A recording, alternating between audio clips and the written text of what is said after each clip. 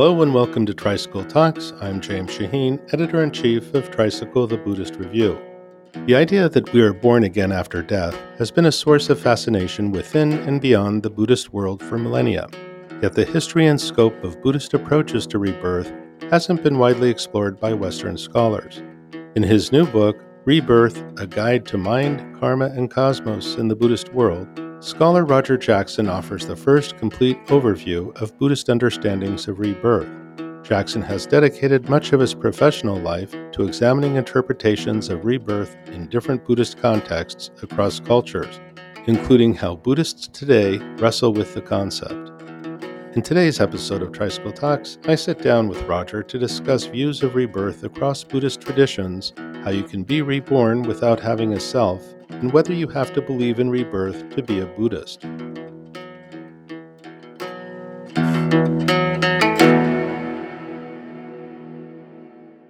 So I'm here with Roger Jackson, Professor Emeritus of Asian Studies and Religion at Carleton College. Hey, Roger, it's great to be with you. Good to be with you, James. Thanks very much for inviting me. Oh, you're welcome. So, Roger, we're here to talk about your new book, Rebirth, A Guide to Mind, Karma, and Cosmos in the Buddhist World. Can you tell us a little bit about the book and what inspired you to write it? What inspired me to write it is sort of a 50-year-long struggle with what for me is a kind of koan that I heard on the first day of the first serious meditation course I ever took from some lamas in Nepal. And that was to the effect that mind is beginningless. And as someone raised in the West with a, somewhat skeptical, humanistic, scientifically informed worldview, this did not make sense to me. And yet it was clearly a central and seminal claim for these Buddhist teachers with whom I was studying. And so I took this, as I said, as a kind of koan and worked over the years to try to understand it. Eventually, when I ended up in graduate school at the University of Wisconsin, studying with Geshe Lhundrup Zopa, I decided to do a dissertation on what I was told was the classic Indian proof of the fact that mind was beginningless, i.e., that there were past and future lives. And so I worked on that, and at least early in my academic career, that was a major focus for me. Even after I finished doing scholarly work on it, it's remained personally a kind of puzzle, partly because of, I think, of the question of whether it's possible in the modern world to be Buddhist and yet not accept rebirth in the traditional, somewhat literal sense of it.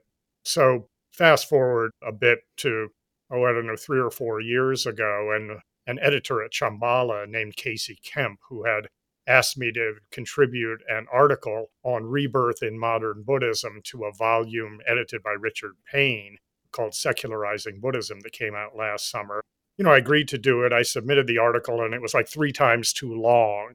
I have a tendency towards this, unfortunately. And she said, well, this is great, but we're only interested in the modern part of it, not all the great background you supplied. Why don't you write a book on it? And so she said, Shambhala has this series on sort of basic Buddhist ideas. And if you write a short book on that, that would be fantastic. Well, I wrote the book. It was sort of my pandemic project at the beginning. She said, this is great, but it's twice as long as it needs to be. So we're going to publish it as a standalone volume. So what it attempts to do really is to, as the subtitle I hope indicates, is to kind of survey a whole range of Buddhist ideas and practices, probably a little more focus on ideas than practices, but ideas and practices that Buddhists have developed over the centuries to think about rebirth, to think about where it happens, how it happens, why it happens, all these kind of basic questions. And so the book is focused more than anything else on the Indian tradition.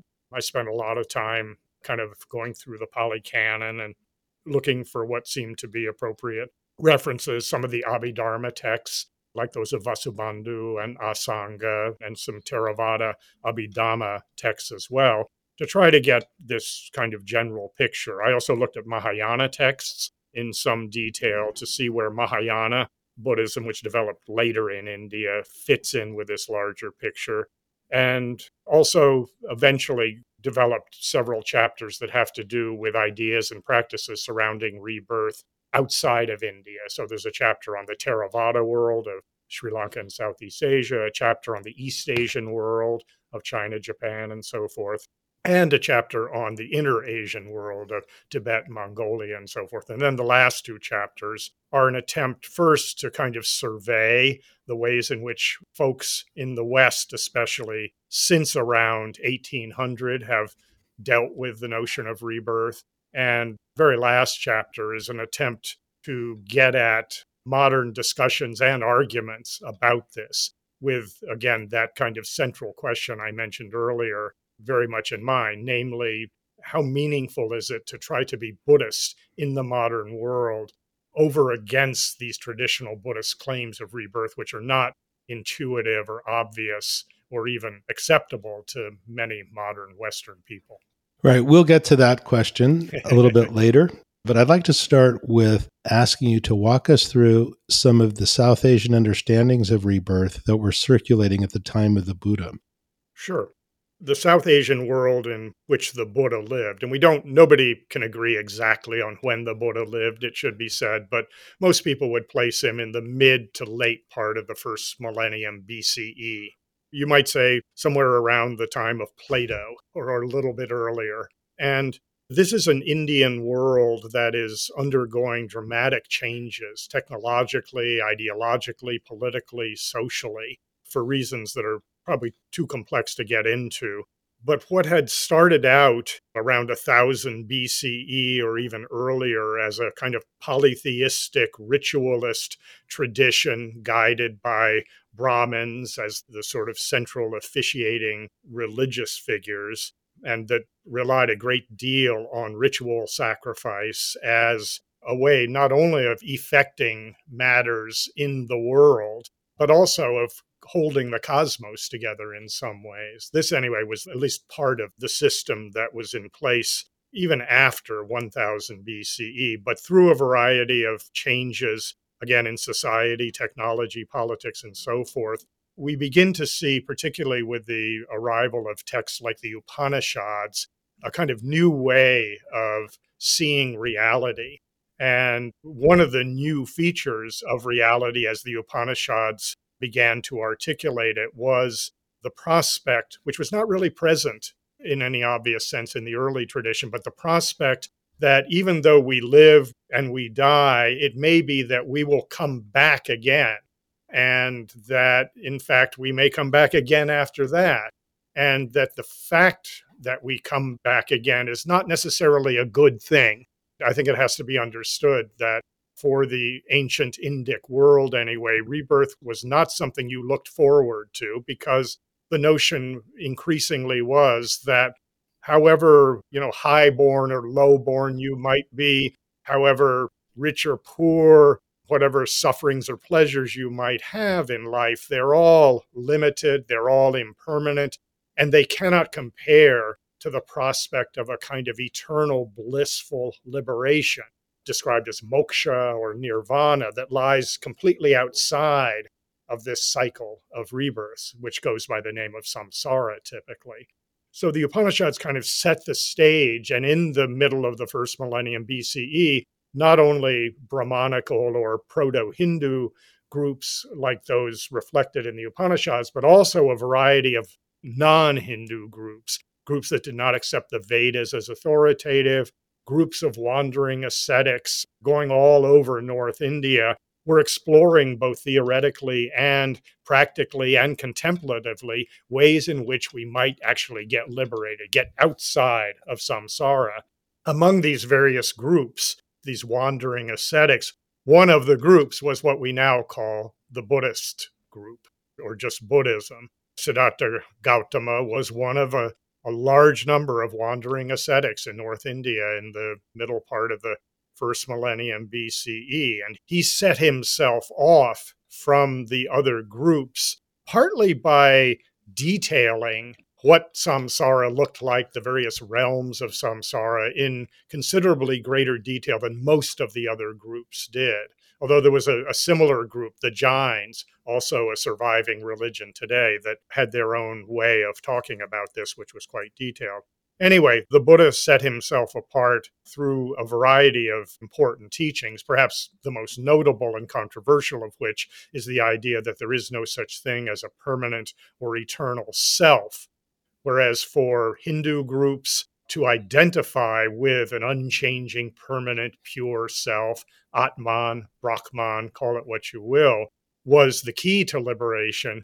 For the Buddha, and for then most of his followers subsequently, to understand that there is no such self is the key to liberation. So, in this sense, Buddhism turned these early Hindu traditions and also Jain tradition, which, though non Hindu, also tended to adhere to the idea of a permanent, unchanging self or soul, the jiva. So the Buddha set himself apart in this way.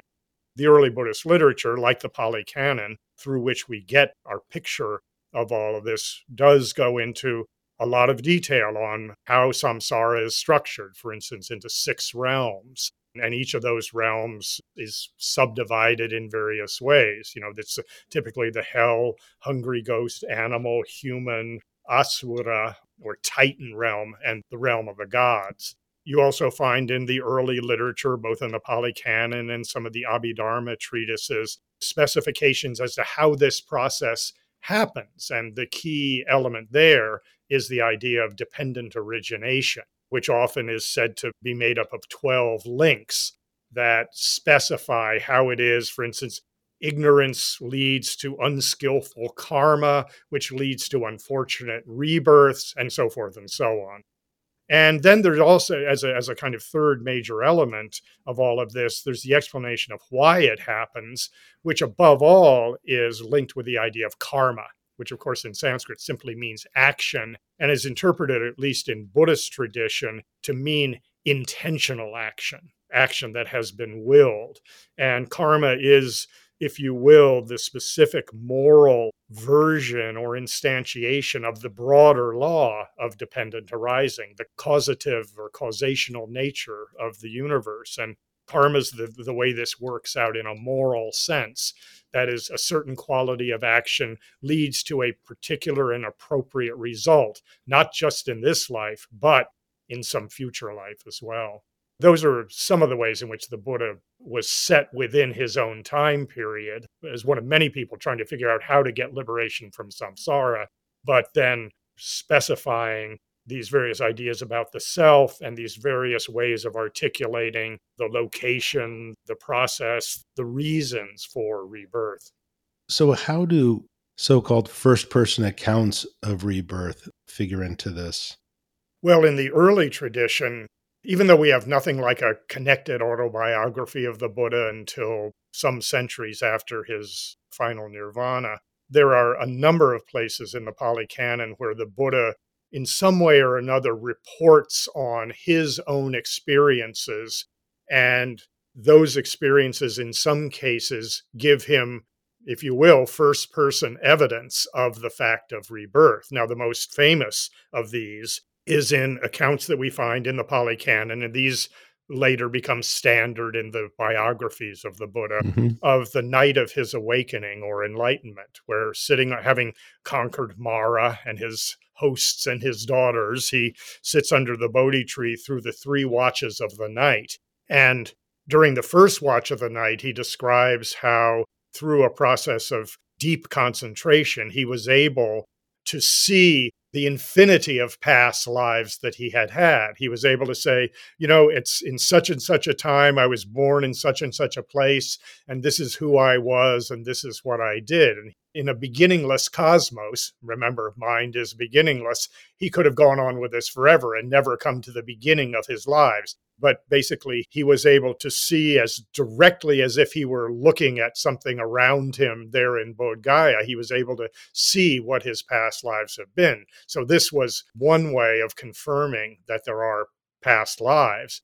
And he also then, in the second watch of the night, again, through this process of deep contemplation and concentration, gained what's sometimes called the divine eye. We might call it clairvoyance, where he was able in the present to gaze about him and to see how it was that karma was leading this being or that being to this rebirth or that rebirth. And again, so right in the present, he was able to see how it is that karma connects to rebirth. And again, through this kind of direct perception, this direct experience, to see that this is how things work in the cosmos. So the third watch of the night, then, there's different versions of it, but he then, in many accounts, goes through the 12 links of dependent arising, understands how it is that's a way of understanding the process of ignorance, karma, and rebirth, and he undoes it all. So that when the morning star appears at dawn, he realizes that he has awakened, that he's done all there is to do, and that he is a Buddha now. So, some scholars have argued that rebirth was less important to the Buddha than we might think, but you don't buy those arguments. Can you share a little bit about why you don't find the minimization of rebirth convincing? Yeah. I mean, some people say that it was in the water. Yeah. Yeah. It was in the water, but what's in the water affects us to a considerable degree. There are a number of different arguments along these lines. One argument is a kind of what you might call a textual stratification argument, an argument whereby if we look at what many scholars regard as some of the earliest parts of the Pali Canon, found in the Sutta Nipata, specifically the chapter on the eights, there seems to be less of an emphasis on rebirth than there is in what we might consider to be later strata of the Pali Canon. I mean, this is an interesting argument, but I think it falls short for two reasons. The first is that you don't have to read very far between the lines of the suttas in the chapter of the eights to see that the problem of rebirth is still there as an overriding issue for people.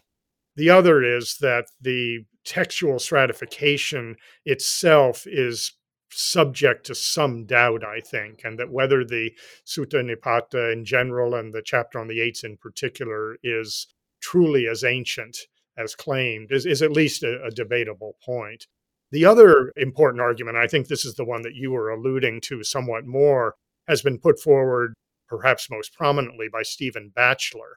Batchelor has argued that if you really read what the Buddha is saying, yes, he talks about rebirth, there's no doubt about it, but that he was merely doing this as a kind of sop to convention. As you say, it was what's in the water. It was part of the lingua franca of religion and metaphysics in, mid-first millennium BC India, but that he didn't really take it seriously. That what he was interested in, according to Batchelor and according to Batchelor's reading of the Pali Canon, was a kind of ethical, pragmatic, psychologically incisive way of being in the world. And that the metaphysics was it was kind of extra. It was superfluous. It really didn't matter.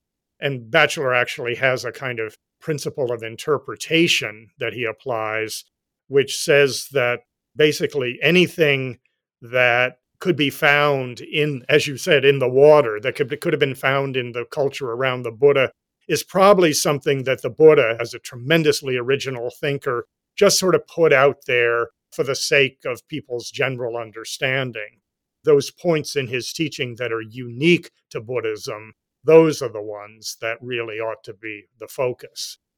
I find this unpersuasive, both on methodological and on textual analytical grounds. Methodologically, it seems to me a kind of an arbitrary principle to state that anything that might have been held by other people in the Buddha's culture can't therefore have been really what the Buddha thought.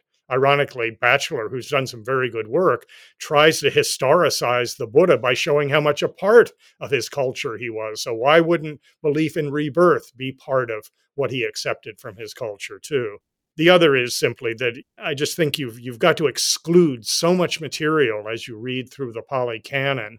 You have to just put aside so many references to rebirth, the realms of samsara, the functions and processes of karma, that how much you end up with is really open to serious question.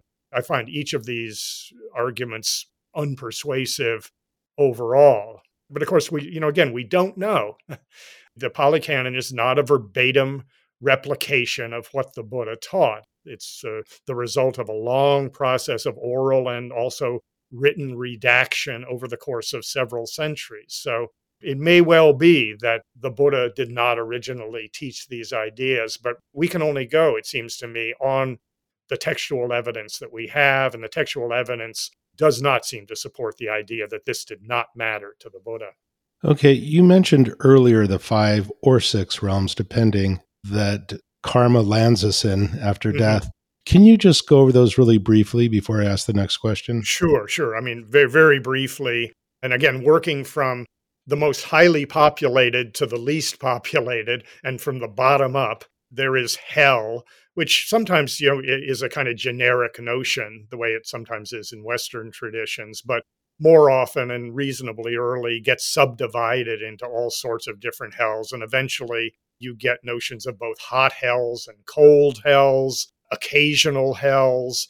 There are a vast range of different hells that we might end up in, largely, though not exclusively, on the basis of violence committed in a particular lifetime. It can be other non virtues as well. If you go to temples in places like Thailand and Sri Lanka, you'll see these wall paintings that depict the miseries of the hells. And it's pretty clear there's a wide range of things human beings do. Adultery is another one that can land you in hell, or one of the hells. Slightly higher than that in the typical arrangement is what's called the preta, or the hungry ghost realm, which is in some senses the realm of unquiet spirits. It's clearly connected with broadly Indian ideas of what happens to those we love and know after they die. But it becomes kind of formalized eventually as a realm in Buddhism. And it's a realm that, we don't have knowledge of the hell realms for the most part, unless we have some kind of psychic ability. The hungry ghost realm we occasionally interact with. We don't see it much, but there are certain times of year when we might see hungry ghosts, and we leave offerings for hungry ghosts often. This is a kind of pan Buddhist idea. Above the hungry ghost realm, then, is the animal realm, which, again, from the Buddhist standpoint, is seen as basically the lives of most animals are, in Hobbes's terms, nasty, brutish, and short. They live in fear. They're constantly needing to find food, to reproduce, and so forth. And it's not a good existence, even if you're the president's dog or something like that.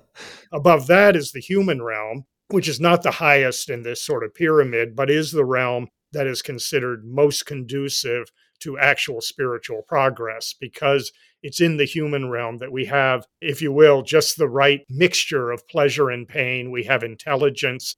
We are able to actually understand our condition.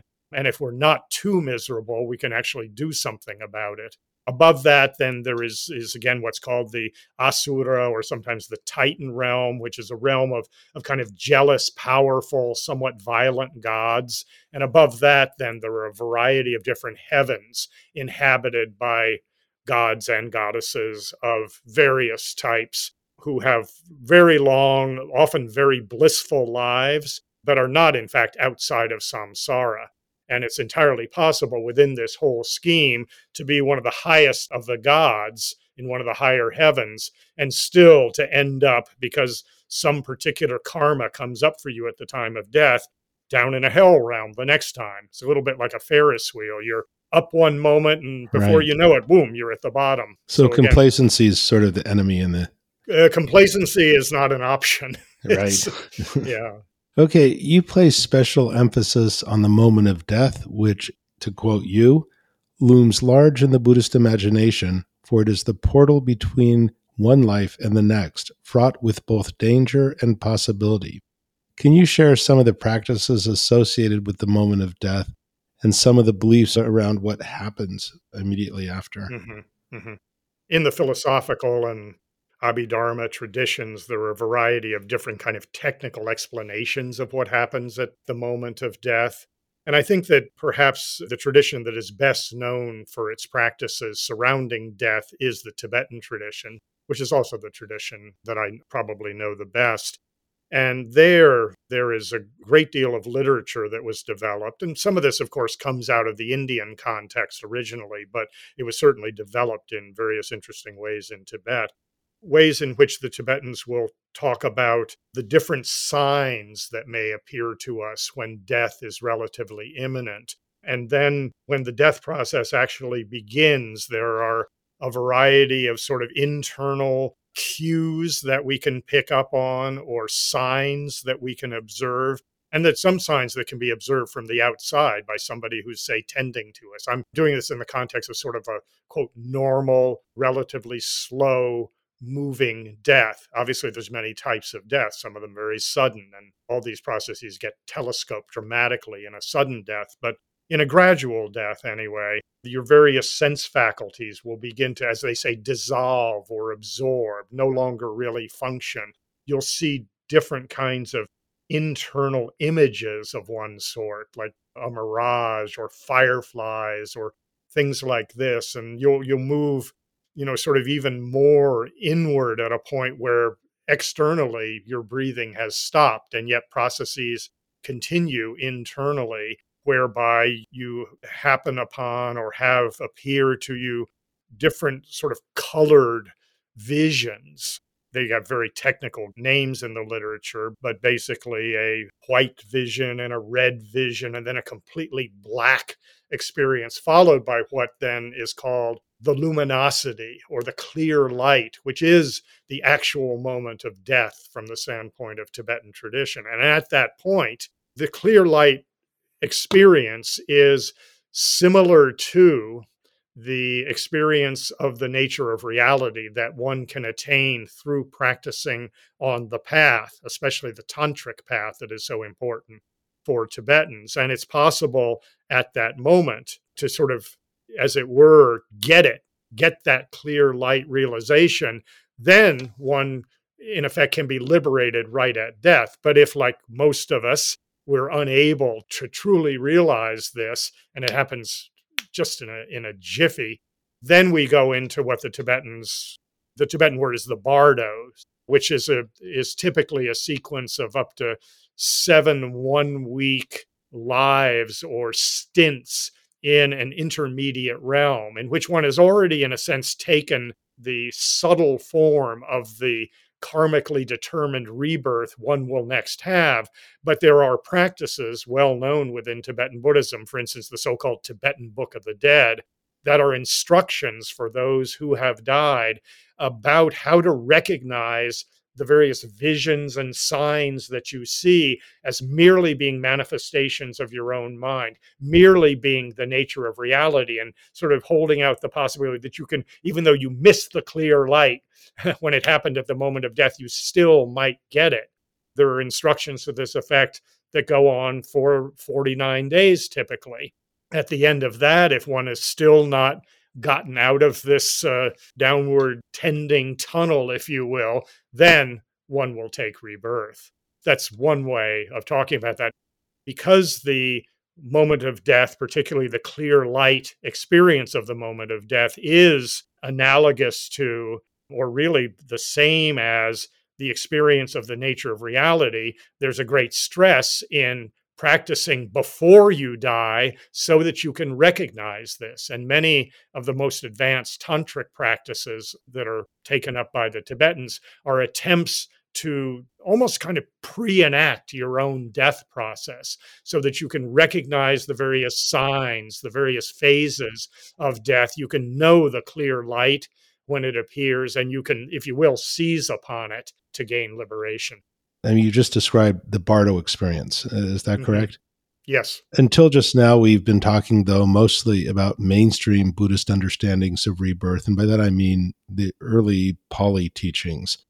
Can you share some of the distinctive features of the Mahayana view of rebirth? In particular, how does the emphasis on the multiplicity of Buddhas and Bodhisattvas change the rebirth process? I'm not sure how much it really does, to be honest. I mean, I spend a bit of time going through Mahayana literature, trying to puzzle out the seeming disconnect between the paradoxical language and rhetoric of something like the Heart Sutra or the other Perfection of Wisdom Sutras, or philosophers like Nagarjuna, or the mind-only Yogacara texts. Anyway, whole range of Mahayana sutras and shastras, where often there seems to be a kind of either an annihilation of ideas of rebirth and pretty much everything else. I mean, there is a rhetorical level on which the perfection of wisdom literature, for instance, which is really foundational to the Mahayana, seems to be nihilistic. And there are other aspects of Mahayana literature that, if they're not nihilistic, they seem to be sort of totalistic or monistic in saying, well, for instance, everything is Buddha. So there is really no distinction. Everything is all already awakened. You have rhetoric like this sort of at both ends in the Mahayana.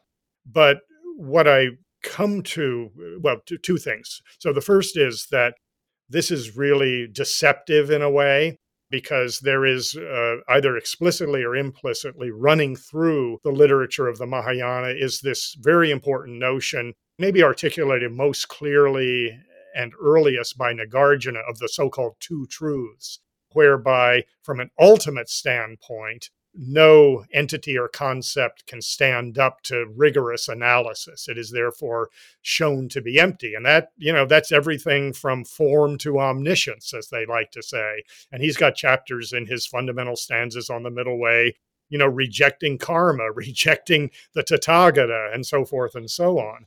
But that's just from an ultimate standpoint. In fact, it's actually the emptiness of things that guarantees that there is a conventional world that operates pretty much the way Buddhists traditionally said that it does.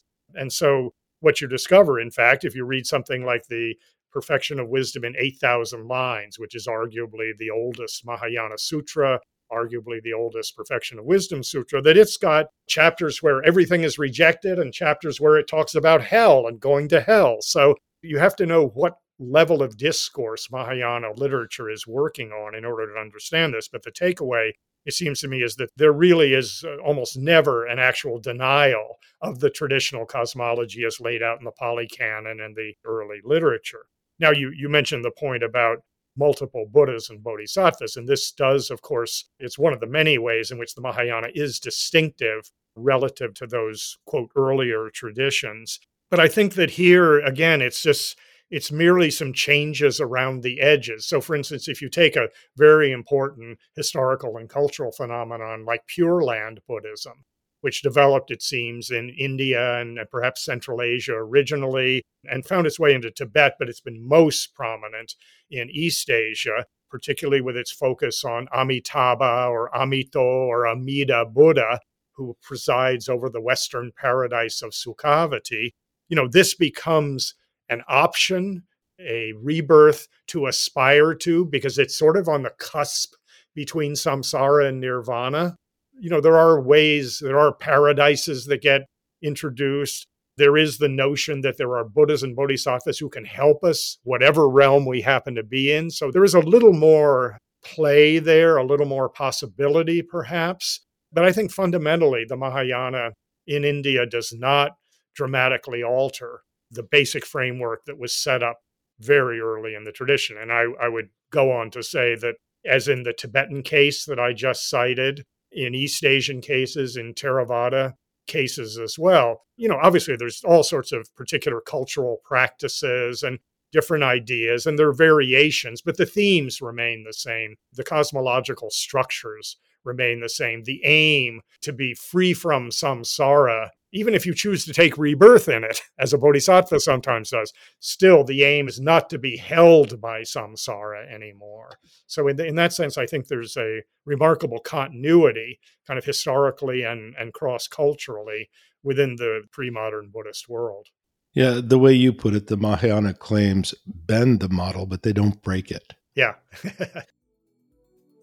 Let's take a quick break, and we'll be right back. Many of the most accomplished artists of medieval Japan, including Ryozen and Sesson, were Zen monks credited by later generations as the originators of a unique and remarkable legacy of ink painting. Mind Over Matter, Zen in Medieval Japan, is currently on view at the Smithsonian's National Museum of Asian Art through July 24th. The exhibition displays the breadth of the museum's medieval Zen collections, highlighting rare and striking works from Japan and China to illustrate the visual, spiritual, and philosophical power of Zen. Visit asia.si.edu/Zen to learn more. That's asia.si.edu/Zen to learn more. Now let's get back to our conversation with Roger Jackson. One topic that often comes up in discussions of rebirth is the question of what is actually reborn given the doctrine of no self. In other words, how can we be reborn without having a permanent self, and how have different Buddhist thinkers tackled this question? Yeah, I mean, this is both in my classes at Carleton College over the years and in many other contexts, historically for Buddhists. This is the $64 question. You know, the bright undergraduates would glom onto this almost immediately. And it was a real challenge because even among the various Indian schools or traditions, Jainism, Hinduism, let's say, Hinduism is a term that actually covers a whole variety of different views and practices, but we'll use it as a lump term. You know, Hindus and Jains both accepted the idea of samsara. They accepted the idea of rebirth. They accepted the importance of karma in this process, and they accepted the reality of some kind of spiritual liberation. And yet, they were extremely critical of the Buddhists precisely for the reasons you were just suggesting, that with the kind of radical Buddhist claim that there is no permanent, partless, independent self, there was the danger, especially if you take this to kind of a logical extreme and come up with a doctrine of, which many Buddhists did, of sort of radical momentariness, where there's simply no connection even between one moment and the next, then in the minds of their Hindu and Jain critics, the Buddhists were actually destroying any possibility for a notion of personal identity, of memory, of moral responsibility, and so forth. So the Buddhists had a lot of splaining to do, as we would say these days. And they came at this from a variety of different angles. There are two that I guess I would identify as most important. The first is kind of analogical, and this is, of course, a style of argumentation that perhaps isn't as rigorous as rational proof, but it is utilized in all sorts of different cases by Buddhist thinkers. And I think the classic example here with regards to the question of rebirth is the example cited in the famous Pali text, The Questions of King Milinda, the Milinda Panya, which is a dialogue between a Greco-Indian king and a Buddhist monk. And the king asks some very, very good questions, challenges the monk on various points of Buddhist doctrine, and this is one of them. And roughly speaking, the answer that the monk gives, Nagasena, is to use the example of a torch. I'm paraphrasing this slightly from the original, but I think it conveys the spirit of it. If you light a torch at sundown, and then every hour light from that torch, you light another torch, and an hour later you light another torch from that. And then, you know, at the end of 12 hours, there is a final torch. The question arises, well, is the flame of that final torch the same as or different from the flame of the original torch at sundown? There's not exactly an answer to that. There's some ways in which it's the same and some ways in which it's different. So there is continuity without stasis, I suppose, would be a way of putting it. Another way that it's sometimes put in tradition, and I've seen this a lot in modern discussions too, is the notion of a river, which has a certain kind of identity, but what makes up the river is the water, and the water is in constant flux and motion, right? I mean, it's back to Heraclitus, you never step into the same river twice.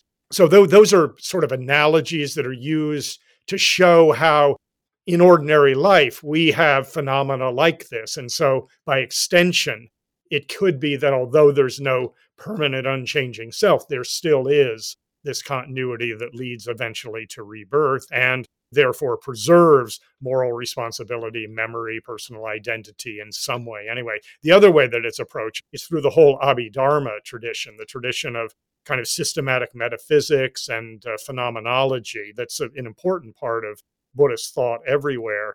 And Abhidharma, it often gets a kind of a bad rap because it's very systematic, very technical, lots of lists. But the way I see Abhidharma is as a kind of grand attempt to describe the way the universe works without recourse to a permanent self. And so what the Buddhists are left with, of course, is a very, very complex description of the interaction of different causal forces, for instance, and how they work on, the level of the individual, how they work on the level of the cosmos, how they work in the process of passage from one life to the next. So it's neither of these ways of coming at this is entirely intuitive or obvious or self-evident, but with a little sympathy for the analogical example and a little patience for reading the Abhidharma, we can see at least how Buddhists manage to give an account. Frankly, if you think about the accounts of the cosmos given by modern physicists, you're not doing something, to my mind, entirely different from what the Abhidharmists did. The Abhidharmists were much more interested in mind. For them, it was central to the cosmos. For physicists, not so much. But the point is that physicists describe the cosmos as well without recourse to any kind of metaphysical substance. And somehow it makes sense. Right. So far, we've focused on Buddhism in South Asia, but you talk about how Buddhism, as it spread to other parts of Asia, changed, and rebirth was either adopted or adapted, or maybe a combination of both. Would you like to say something about that? I think the central point, as with my point about Mahayana, is that the superstructure remained more or less the same.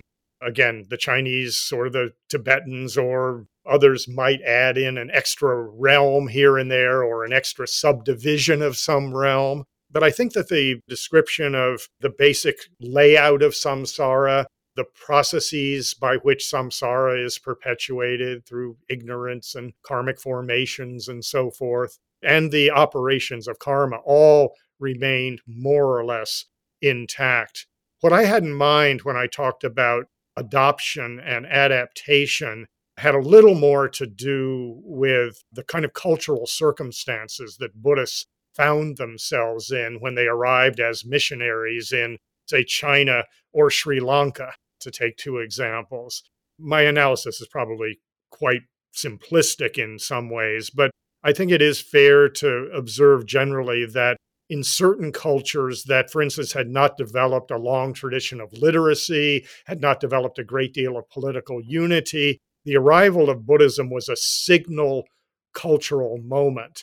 And Buddhism came to be kind of definitive, at the very least, of a particular ethnic group, if not quite a whole nation. And Sri Lanka would be an example of this. Not, of course, that there was no culture in Sri Lanka before the arrival of Buddhism in, say, 200 something BCE, but the kings of Anuradhapura in Sri Lanka took it on, probably for purposes that were not entirely altruistic. There was political value to this, but they kind of adopted Buddhism more or less wholesale, and Buddhism came to be definitive of at least Sinhalese culture within Sri Lanka ever afterwards. And it's an issue even to this day, and sometimes unfortunately so. A culture like China, on the other hand, had 2,000 years of history, literature, culture, religion behind it when Buddhism showed up in the first century of the Common Era. And if the Buddhists sort of took Sri Lanka by storm, it wasn't such a hard thing, but China, for all sorts of reasons, was quite resistant to cultures and ideas that came from the outside. And while there may have been some pre-Buddhist Chinese ideas about rebirth, they were not certainly developed to the degree that Indian traditions had developed these ideas. And so there was a long process of a kind of a accommodation and adaptation that went on in China. Buddhists, for instance, had to really try to reconcile their notion of the six realms with vital Chinese notions of filial piety. How do you stay in touch with your ancestors if they've gone off, if they're beyond your ken in some realm you can't contact? So there were, again, accommodations were worked out in that way and in other ways. But eventually, the Buddhist scheme came to be roughly accepted within Chinese culture as at least one option, but it never dominated Chinese culture in the same way that you could argue that it was kind of definitive for Sri Lankan culture. I would say to a significant degree for Tibetan culture. Again, Buddhism never arrived looking at some tabula rasa. There always was a culture there before, and the Buddhists always had to accommodate it to some degree. But there is a difference between being able to dramatically shape a culture as opposed to really just affect the culture the way Buddhism did in China without ever becoming utterly dominant. So, of course, Buddhism has come to the West and we face the same riddle.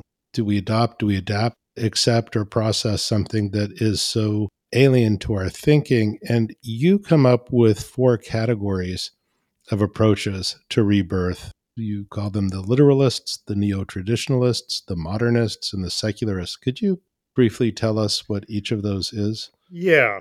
The positions that I articulate probably could be applied to any religious tradition in the modern world.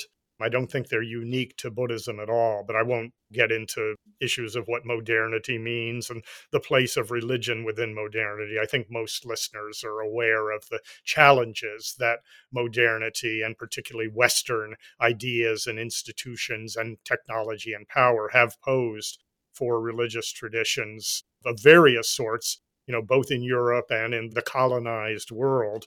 These 4 positions with respect to rebirth are roughly these. So literalists come the closest to saying that the way the world works, the way the cosmos works, is pretty much to a T the way it is described in traditional pre-modern Buddhist literature.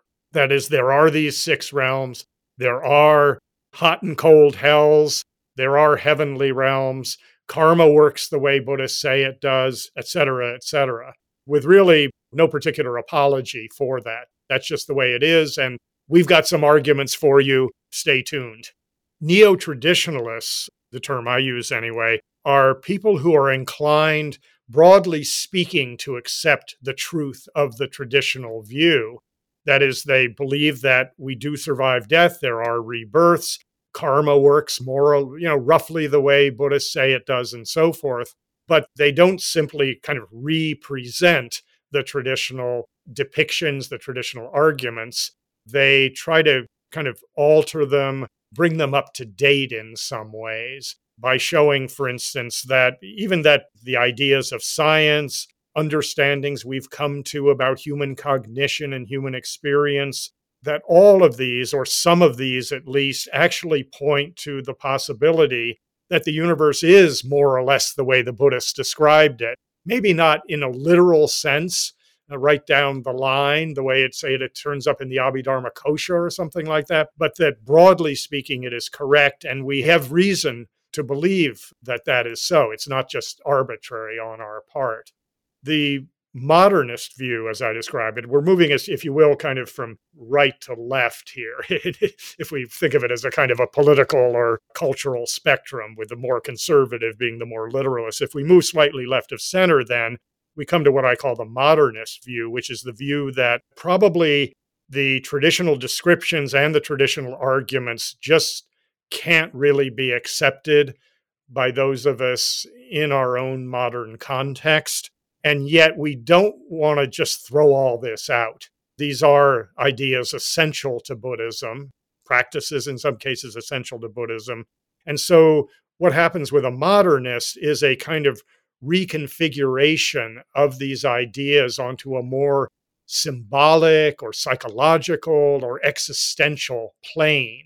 So that, for instance, the 6 realms of samsara come to be less a depiction of an actual destiny that we might go to after death, and more as, either psychological states that we can pass through even in the course of a single hour or a single day, or depictions of the various circumstances that human beings live in our current world.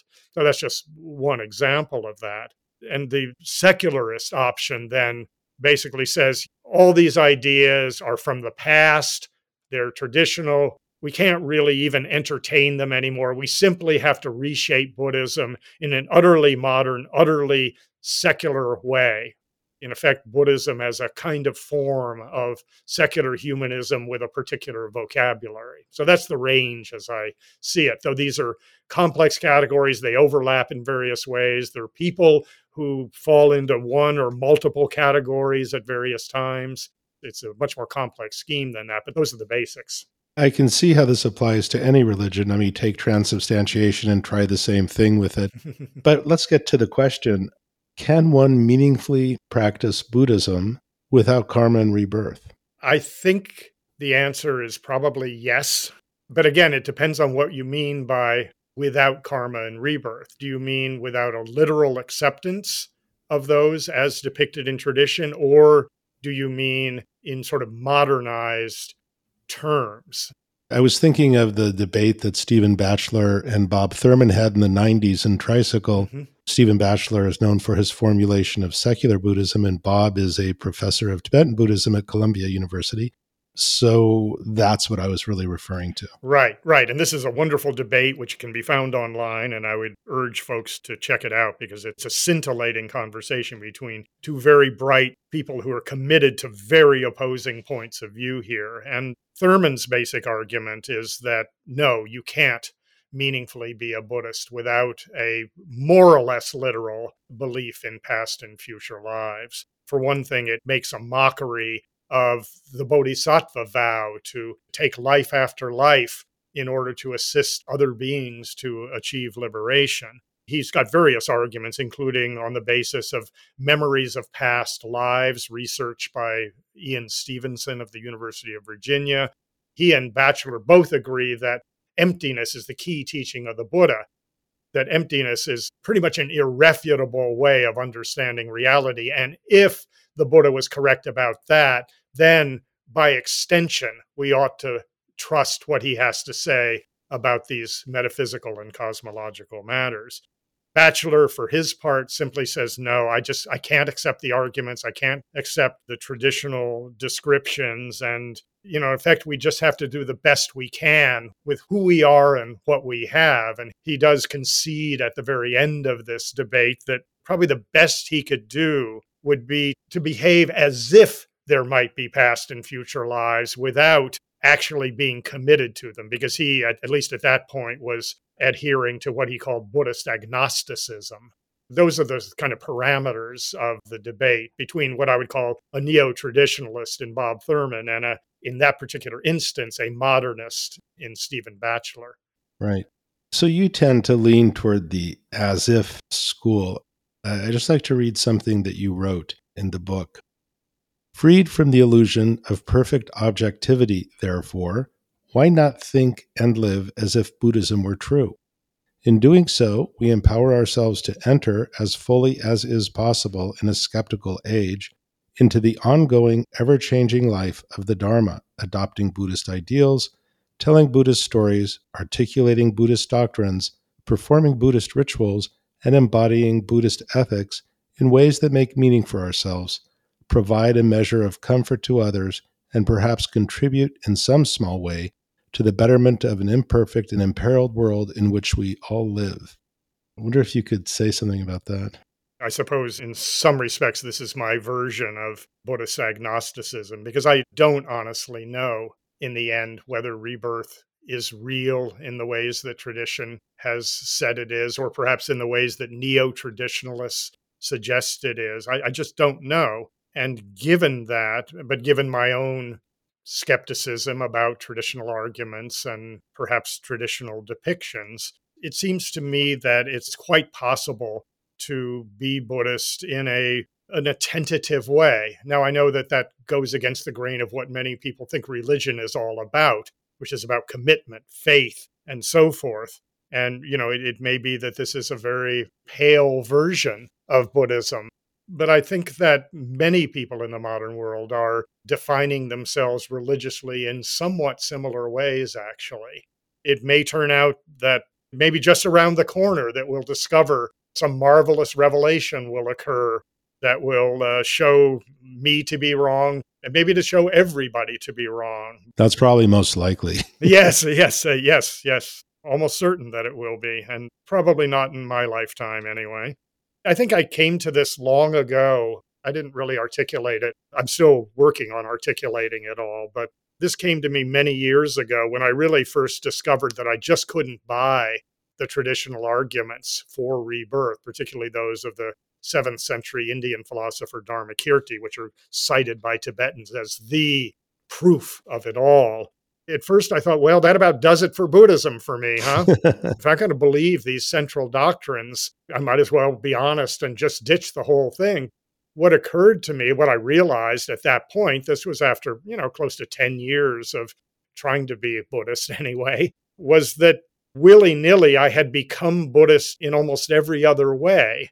Culturally, the way I thought about the world, ritually, and I certainly believed in the value of examining the mind, of meditation, of compassion. I believed in the reality of emptiness being the nature of things and so forth. There was just so much there that was so rich and that I had become part of that I just sort of thought, well, how much does it matter whether we accept X doctrine or Y doctrine? Granted, there are more and less crucial doctrines to a religion, but one thing that religion scholars often do, particularly in recent decades, is point out that being of a particular religion is not just a matter of adhering to certain doctrines. It's a much larger gestalt, if you will.